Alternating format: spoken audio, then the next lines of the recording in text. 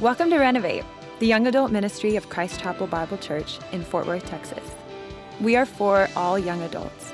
Whether you're far from God or walking close to Him, we believe that our God fully knows us and fully loves us. So instead of leaving us as He finds us, He is constantly and graciously renovating our lives so we can look more like Him. Enjoy this week's message. Well, good evening. My name is Josh Storie. I have the privilege of being the young adult teaching pastor here at Christ Chapel. It's good to see everybody tonight. Everybody doing all right? Yeah? A good deal.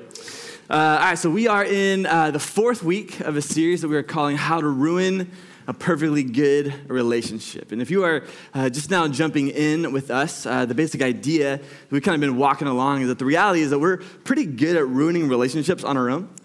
The problem is that we don't always know what we do to ruin them, right? Like, we know that our relationships aren't exactly what we desire. We know that things might be a little bit more tense than we would like, but we're not always aware of why, what's actually going down to kind of hinder our relationships from just thriving and flourishing.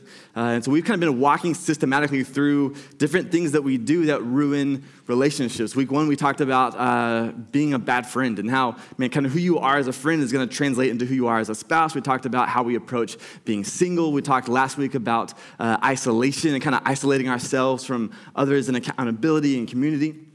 And tonight, we're going to talk about step 4, which is placing your hope in a relationship. If you want to absolutely tank a relationship, if you want to hinder a relationship's ability to flourish, then place your hope in that relationship. Now, I want to spend a lot of our time tonight kind of talking about why and kind of what happens when we do. But I want to kind of start off by just kind of defining some things and explaining some things just to make sure that we're on the same page, because I'm aware that one, that sounds really churchy. And so let's kind of define a few things just so we're on the same page. So the first thing that I want to define is what I mean when I say the word hope, right? Because again, hope, very kind of vague, churchy word. When I say hope, what I mean is that it is a belief that a future scenario has the power to fix what we don't like about our current reality, right? Hope is this idea that if I attain something in the future, some future scenario actually has the ability and the power and the capacity to change or fix what I don't like about my current reality, right? So in the context of that word, if we are putting our hope in a relationship, it means that our relationship, or we think that a relationship has the power to fix what we don't like about our current situation. Right? So if you don't like the fact that right now you kind of feel alone, like you feel lonely, then with that logic, then a relationship, a relationship could cure that. A relationship could fix that. Right? If you feel unseen or if you feel unattractive, right? Putting your hope in a relationship means that you believe that a relationship could actually make you feel seen. Right? There's all these things that we kind of do to put our hope in relationships. Now, let me clarify what I'm not saying in this. I want to make sure that you hear me say, I don't want to demonize healthy desires tonight. And what I mean is that I think that oftentimes when we have these types of conversations, what happens is we can kind of feel like our healthy desires are kind of being demonized, and we kind of feel guilty or we feel shame for healthy desires, right? So if you're putting your hope in a relationship, the fact that you desire a relationship, that's not the problem. Right? Desiring a relationship is actually a very healthy desire. Right? If you just desire someone to walk through life with, that's a very good, normal, healthy desire. And I don't want you to ever feel guilty or feel shame for wanting a relationship. And so if somewhere along the way you've read a book or you listened to a podcast or you heard someone stand up and make you feel like you're doing something wrong for just wanting someone to do life with, man, I'm so sorry, because that's a good, healthy relationship. In fact, we see this all over Scripture. In the creation account, we see that God creates everything, and that every single time that He creates something, He says that it's good, right? That it's good, it's incredible. And then the first time that we ever hear God say that something is not good is in Genesis 2:18, and it's up here on the screen. It said that then the Lord God said, "It is not good that the man should be alone. I will make him a helper fit for him." Right? Now, what's really interesting about this verse is that God kind of put Adam in this garden, right? And this is pre-fall, right? So Adam is in this just beautiful, lush oasis. He has access to everything he could possibly want. Plus, since it's before the fall, he has perfect fellowship with God.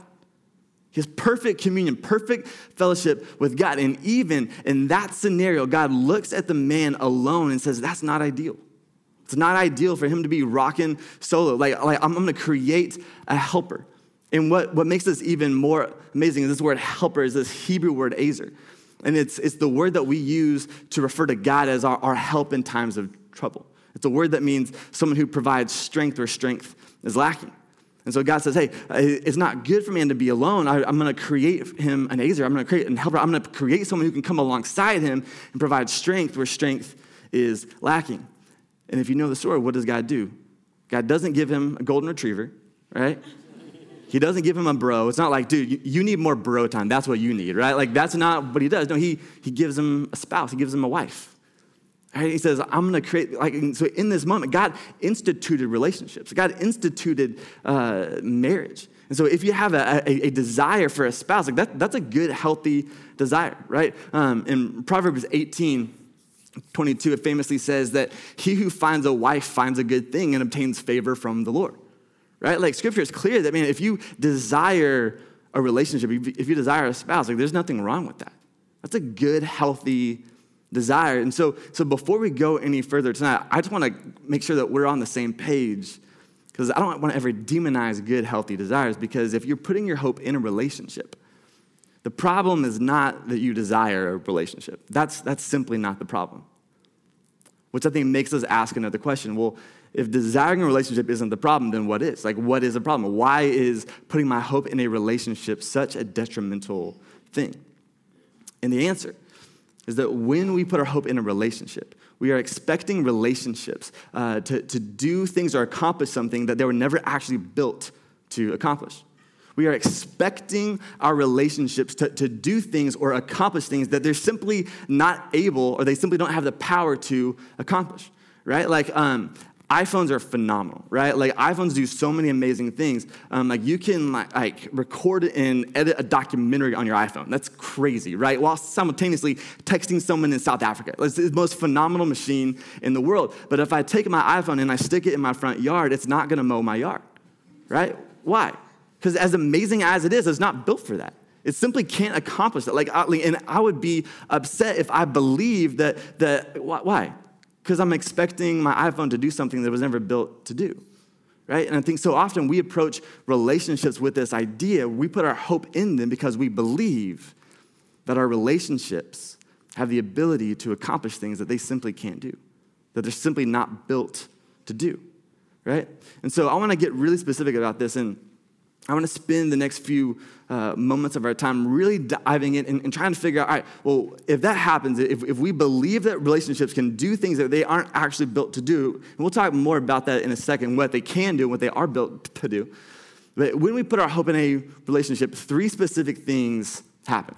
Three specific things happen. And the first is this. The first is that you'll be tempted to settle. The first is that you will be tempted to settle. And that might sound backwards, so let me explain. If putting your hope in something is the idea that a future scenario has the ability to change or fix what we don't like about our current reality, then if we believe that a relationship does it, if a relationship can fix and change what I don't like about right now, then it's going to tempt me to settle, because a mediocre relationship is actually better than no relationship, right? Like fixing some of my problems is better than fixing none of my problems, or so we think.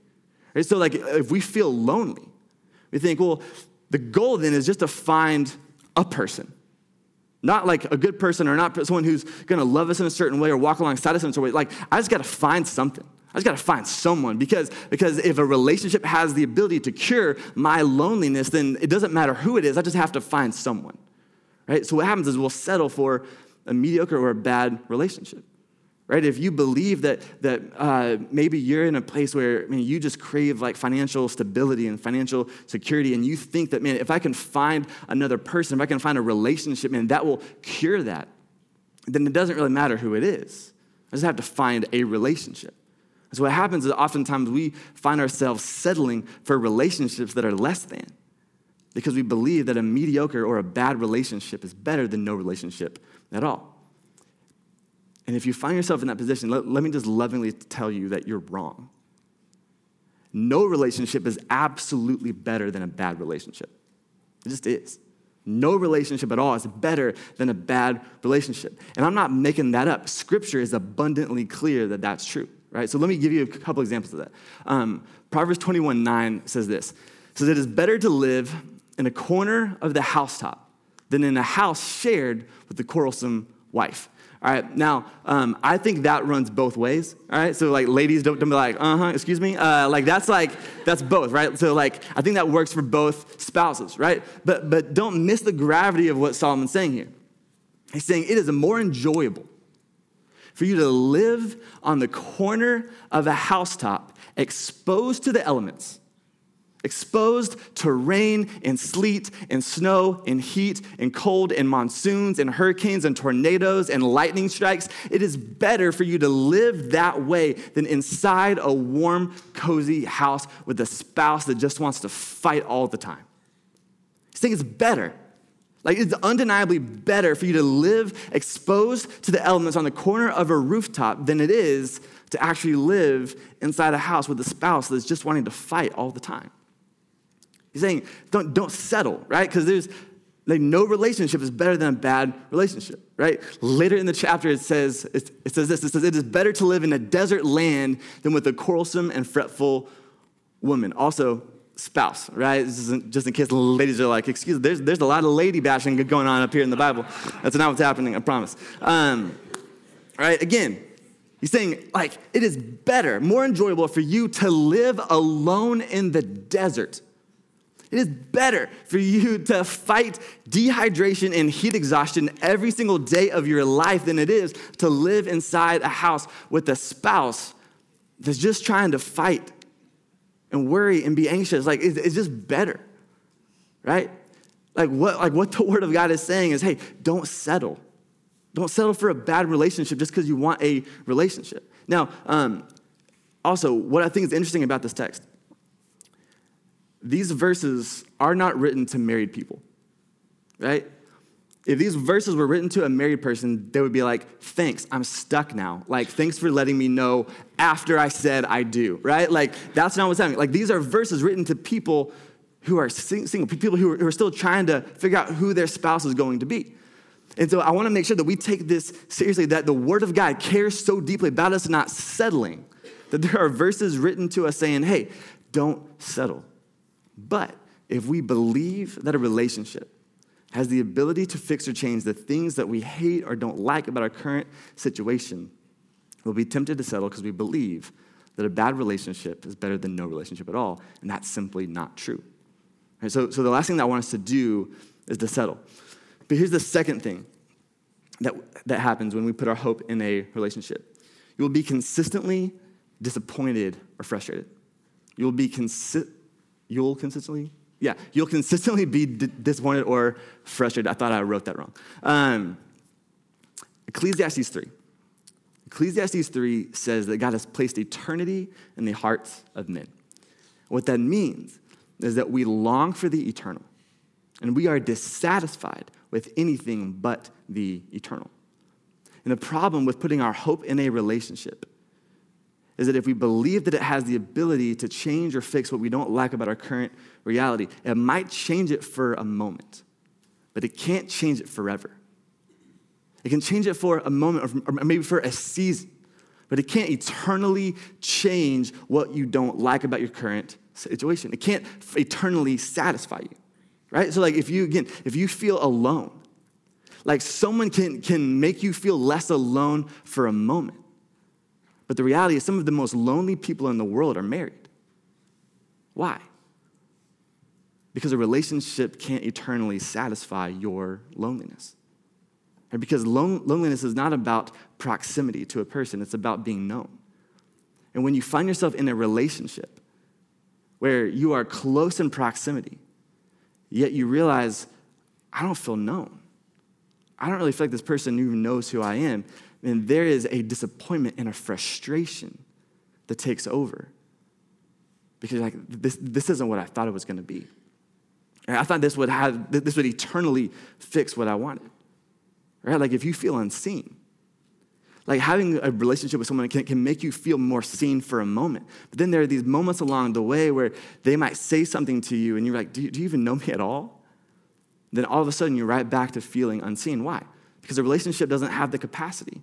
It's not built for that. It doesn't have the ability to make you feel seen eternally, right? So the reality is that we long for that which is eternal. We are dissatisfied with anything but the eternal. And so if we put our hope in a relationship to fix what we don't like about our current reality, then we will consistently be frustrated or disappointed. But here's the third thing. The third thing is that you will exhaust the person that you're in relationship with and probably even drive them away. That you will exhaust the person that you're in relationship with and maybe even drive them away. And here's what I mean. If you've ever been on the receiving end of someone's unrealistic expectations, you know that's absolutely exhausting, right? Like that's draining, and it strains your relationship. I don't care if it's a teacher, a boss, a coach, a parent, a friend. Like if you are on the receiving end of someone's like just unrealistic expectations of you, it's exhausting, right? When I was in high school, I had a new basketball coach show up, and he was legitimately the best basketball player I've ever met in my life. He was like 6'5", could jump out of the gym, could shoot like Steph Curry, right? Like, I mean, the dude was good. He was the Texas 5A state player of the year in high school. He set records in college, and he shows up to our like suburban, small private school full of scrawny white kids, and he shows up, and he's trying to he's showing us moves in practice, and he's getting frustrated. He's like, I don't understand why you can't do that. Like, I don't know why you just can't do it. It's like, coach, like we get mistaken for a debate team all the time. Like, I don't understand. Like, we look like mathletes, not athletes. I don't get why you're so frustrated with this, coach. Like, look who you're trying to coach, right? And we were just so exhausted because it's like your expectations of what we can do is unrealistic. Like, we're literally not built to do what you're trying to teach us to do. Like, we just can't. And I remember, like, that was such a strained relationship, right? And the reality is that if we really break it down, like, we don't like it when people have unrealistic expectations of us. Like, it's exhausting and it strains our relationship. Yet, if we're honest, we oftentimes approach our relationships with crazy expectations of what we expect the other person to do. Expectations that they can come in and they can fulfill us and satisfy us, and they can be everything that we possibly want and need and desire, and that they have the power to change what we don't like about our current reality, right? Something interesting as I was studying this week is there's a famous marriage counselor named Esther Perel, and she has spent 10 years studying why people stray, why people leave. And she has this famous TED Talk where she explains her findings on why people leave. And she explains that one of the things that's changed in the way that we approach relationships is that once upon a time, the expectation for a spouse is that they provide and protect. Right? That you just put food on the table and you make sure that we don't get eaten by wolves. Like that's the expectation. Right? And she says this in her TED Talk, and I thought it was really, really interesting. She says, but something has changed. And she says, quote, "We have a romantic ideal in which we've turned to one person to fulfill an endless list of needs. To be my greatest lover, my best friend," lover kind of makes me cringe a little bit. "To be my greatest lover, my best friend, the best parent, my trusted confidant, my emotional companion, and my intellectual equal." She goes on to say that one of the reasons, and this isn't an excuse, this is just an explanation that she found. She said one of the reasons why people stray isn't because they're not in love with their spouse. It's not because they've fallen out of love or they don't find them attractive. One of the reasons why people stray is because they can't handle the pressure of being everything. They can't handle the pressure of these unrealistic expectations that just weigh on them. And so oftentimes people leave or they push people away because they're just so exhausted. I'm not built for that. I'm not built to be everything that you need. I'm not built to handle or to take care of all these needs. Like, I'm just not built for that. And I think that what we can realize is that oftentimes we take that approach where we view relationships in such a way where we expect a relationship to do things that or a person actually, to do things that they're just not built to do. And that's not to say that we shouldn't expect good things from our spouses or the people that we're in relationships with. But there's a difference between expecting them to fulfill all of our greatest needs and desires and not.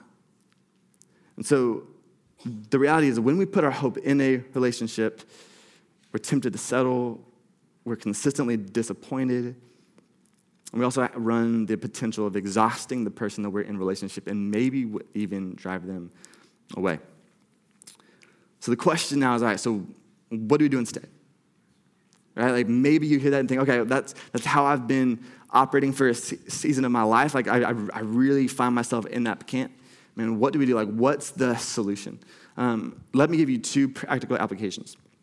First, I think that we need to develop realistic expectations for what a relationship can provide. Develop realistic expectations for what a relationship can provide. Oftentimes I hear people talk about expectations and they're like, well, I guess I should just lower my expectations. No, don't lower your expectations, but have realistic expectations for what a person or what a relationship can provide, right? And so 2 things that I would say, man, relationships can provide, something that you should look for, that is okay to bank on. One is companionship. And again, that word also kind of makes me cringe a little bit, but it captures the essence of it. Right? Relationships are really good at providing companionship, providing someone for you to just do life with, to walk alongside, someone to be on mission with, right? So if you look to a relationship to fulfill you, to satisfy, to be your hope, to be the thing that saves you from your current reality, that might not go well for you. But if you look to a relationship to provide someone to do life with, yeah, relationships are really good at that. That's really doable. Relationships can provide companionship. I think that's a good thing for us to look to and to want, right? When people have asked me over the years, like what was like the moment that you knew that you wanted to marry your wife? And I think they're probably looking for some like really like romantic thing. And the reality is the moment that I knew, like I can still picture it in my mind. It was just a normal night. We were at our favorite little pizza spot in Dallas. And I remember we're sitting at the table and we're just laughing about something stupid, like just so dumb. And I remember sitting there looking at her and thinking, I want to eat pizza and laugh with this girl for as long as she'll let me. Like, that's it. Like, it's not super romantic, but like, I just have fun with this person. There's a companionship here. There's a friendship here that, man, I don't want this friendship to end. Like, I want to just laugh and eat pizza for as long as we possibly can. And it's worked out pretty well. Like, we still laugh and we still eat pizza. Like, mission accomplished, right? Like, that's still a thing, right? Like, my hope was not in her satisfying or fulfilling all of my needs. It's just, man, I'm just looking for a person to eat pizza with. And that's doable, right? And that might sound like a really low bar, but you're not as disappointed as the other things, right? So first thing that I think a relationship can actually provide is companionship. I think the second thing that a relationship can provide is sanctification, right? If you're looking for a relationship to sanctify you, you're looking in the right place, right? And if you're unfamiliar with that word, it's just a fancy church word for the process of maturing and growing to look more like Christ, right? But what relationships do is they naturally chisel you. They naturally help you mature. I have grown more in the last year and a half of marriage than I think I have in the last 32 years combined. Because all of a sudden, your sin is on display in a way that it's never been. All of a sudden, you realize that I am a wicked sinner. I'm so selfish and self-centered, and there's so much that I need to work on, right? And the funny thing is I didn't get married till I was 30 years old, and so I thought that I was like a gift to Haley. I was like, I've been on this earth for a long time. A lot of maturity, a lot of wisdom. You're welcome. I was waiting for you. And then you show up and it's like, wow, that's 30 years of really bad habits. That's 30 years of immaturity that now I just hit into a wall, right? It's like, but it's the most beautiful, glorious thing where all of a sudden, like there's this great sanctification that's going down, right? Relationships make horrible gods, but they're really good at helping you grow to look more like Christ. And so I think one of the ways that we stop putting our hope in a relationship is we just have realistic expectations of what a relationship can do. We understand that a relationship doesn't have the capacity to necessarily change my current reality forever, but it's pretty good at providing companionship, and it's really good at providing sanctification.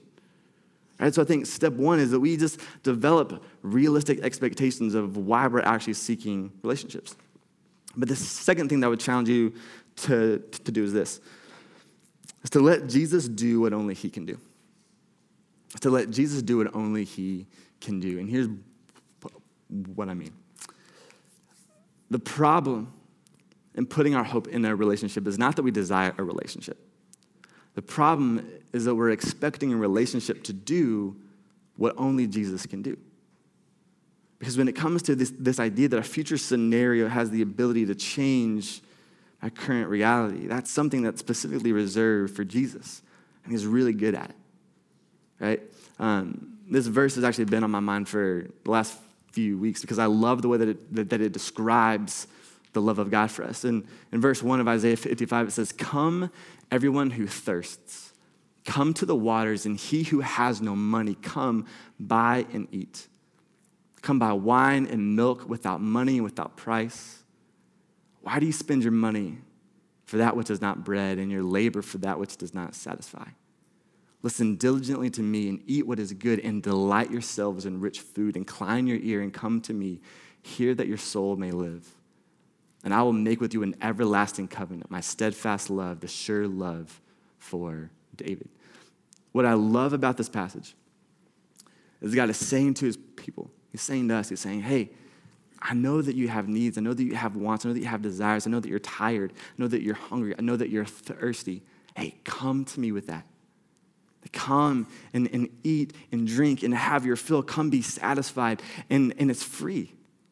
Come without money. Come without anything that you have to offer. Just come and be satisfied as with rich food. And then I love what he says in verse 2. He says, why? Why do you spend your money on that which is not bread and your labor on that which does not satisfy? What he's saying is like, why do you spend all this time and energy running to things that don't actually have the power to satisfy you? Why are you trying to find satisfaction and fulfillment in things that don't even have the ability to do that? And what he says next is about relationship. He invites us into relationship. He says, no, come to me. He says, listen to me, incline your ear, come to me, hear that your soul may live, and I will make with you an everlasting covenant.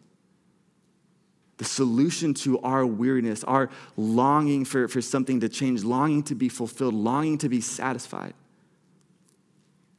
is a relationship. But it's not a relationship with a guy or a girl. It's not a relationship that involves kind of what we think of. It's a relationship with the God of the universe that's made possible through Jesus' sacrifice on the cross.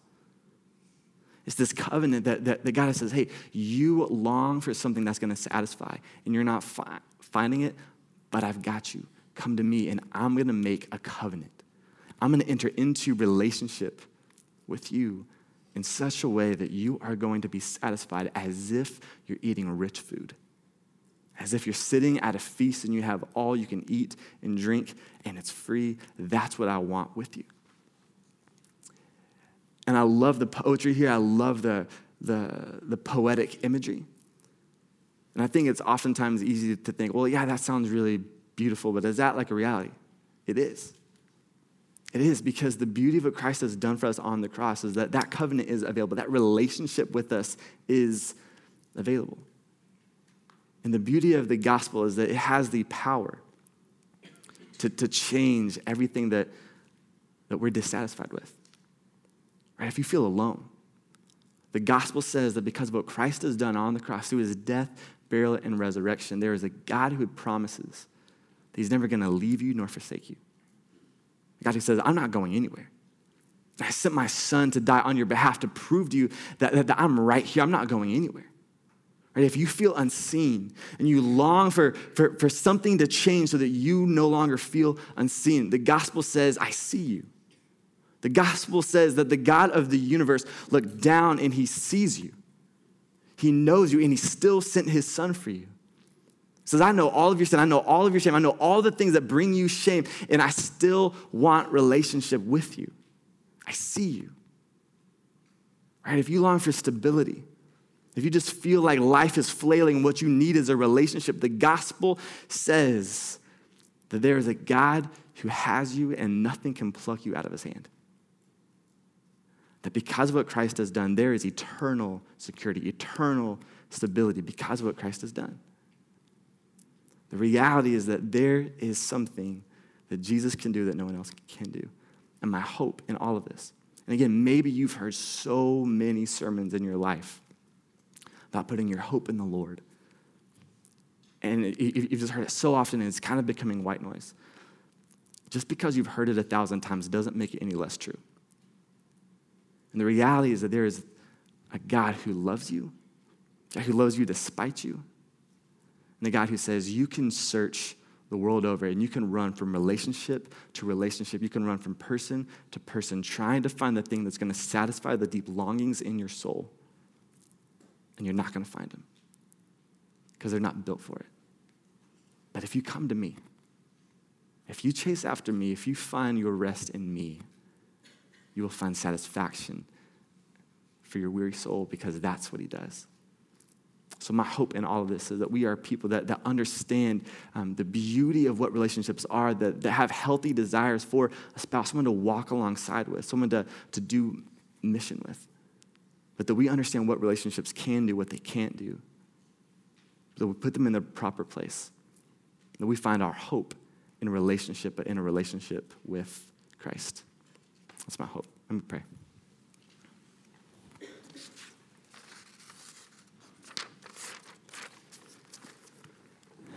Father, you are good.